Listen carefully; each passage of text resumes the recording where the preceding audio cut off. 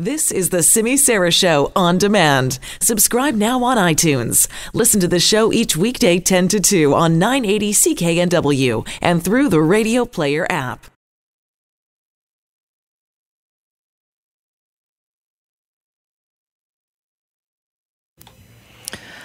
It was a tough one today. I'm not going to lie to you. It was really tough to figure out who was going to be the loser today because on the one hand, I had my favorite loser story of the day, which had to do with a man who dressed up in a clown outfit and was handing out candy in Clarksville, Tennessee, and kids started screaming and 2 students reported this to the police and the police had to show up and there was like a brief panic and then they had to explain to the man, he thought he was just doing something nice, that no, you can't do this, sir. People will freak out. Turns out he was a nice man in his 70s who dresses up once a year on his birthday as a clown and hands out candy. That was actually from the police statement. I have a lot of problems with that statement actually in and of itself. Anyway, that was on the one hand. So the loser that we actually did choose, though, was the Reserve Bank of Australia.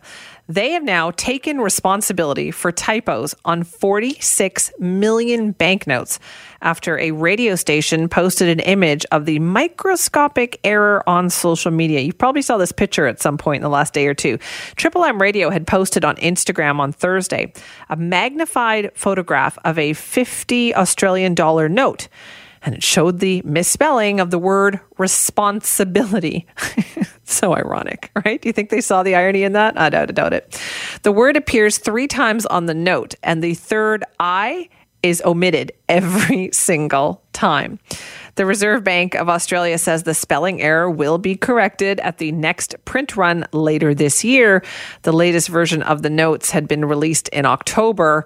I would imagine that they're a bit of a collector's item now, although there's 46 million of them out there. But everybody's taken out the microscope now to see if they can find them. Our winner today, boy, does this story ever warm my heart. There's a young boy named Zach Keith, and he's a winner today, but really the other winner today is former NBA star, man who is everywhere and on every TV commercial, Shaquille O'Neal. So he met Zach Keith. Now, Zach is a young basketball player from Georgia. He's only 13 years old, 13, and he wears a size 18 shoe. Growing into a size 19, apparently. But unfortunately, Keith's mom can't keep up. Like, she can't afford those extra large sneakers, and those are expensive.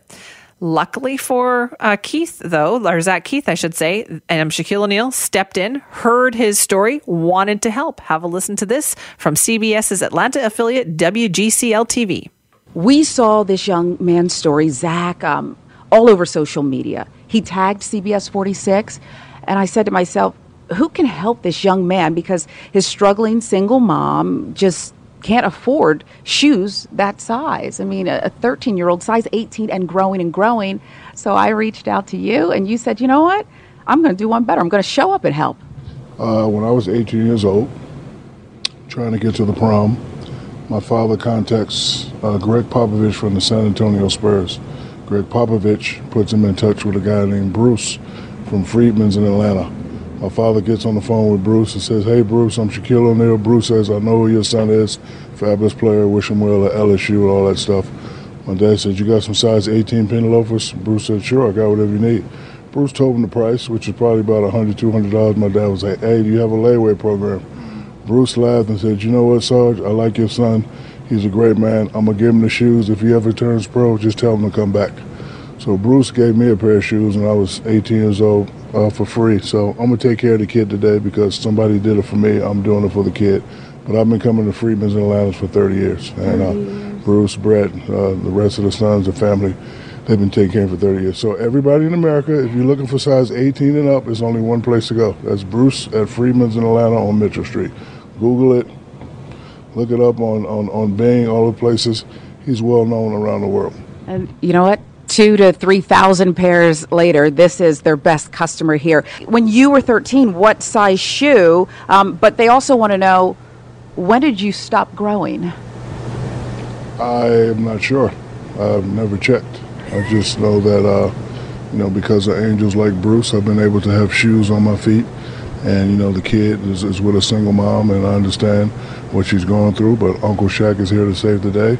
And he's getting 10 pair. I don't know how many pair he needs, but I'm going to take care of 10 pair That's for him. awesome. That is And nice. that should last him for a long time. I love it. I absolutely love that. So Shaquille O'Neal buying 10 pairs of shoes for Zach Keith, who wears a size 18. And what size does Shaquille O'Neal wear? It's actually size 23, if you can believe that. I once saw a pair of his shoes on display at the NBA store in New York City, and they left me speechless because they are just ginormous. So what he did for this young man, he bought him 10 pairs of shoes.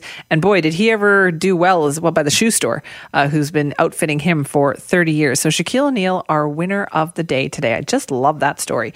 All right, let's talk about what's coming up this afternoon on the Linda Steele Show. And actually, I think Smitty is filling in for Linda. So we have him standing by. Hi.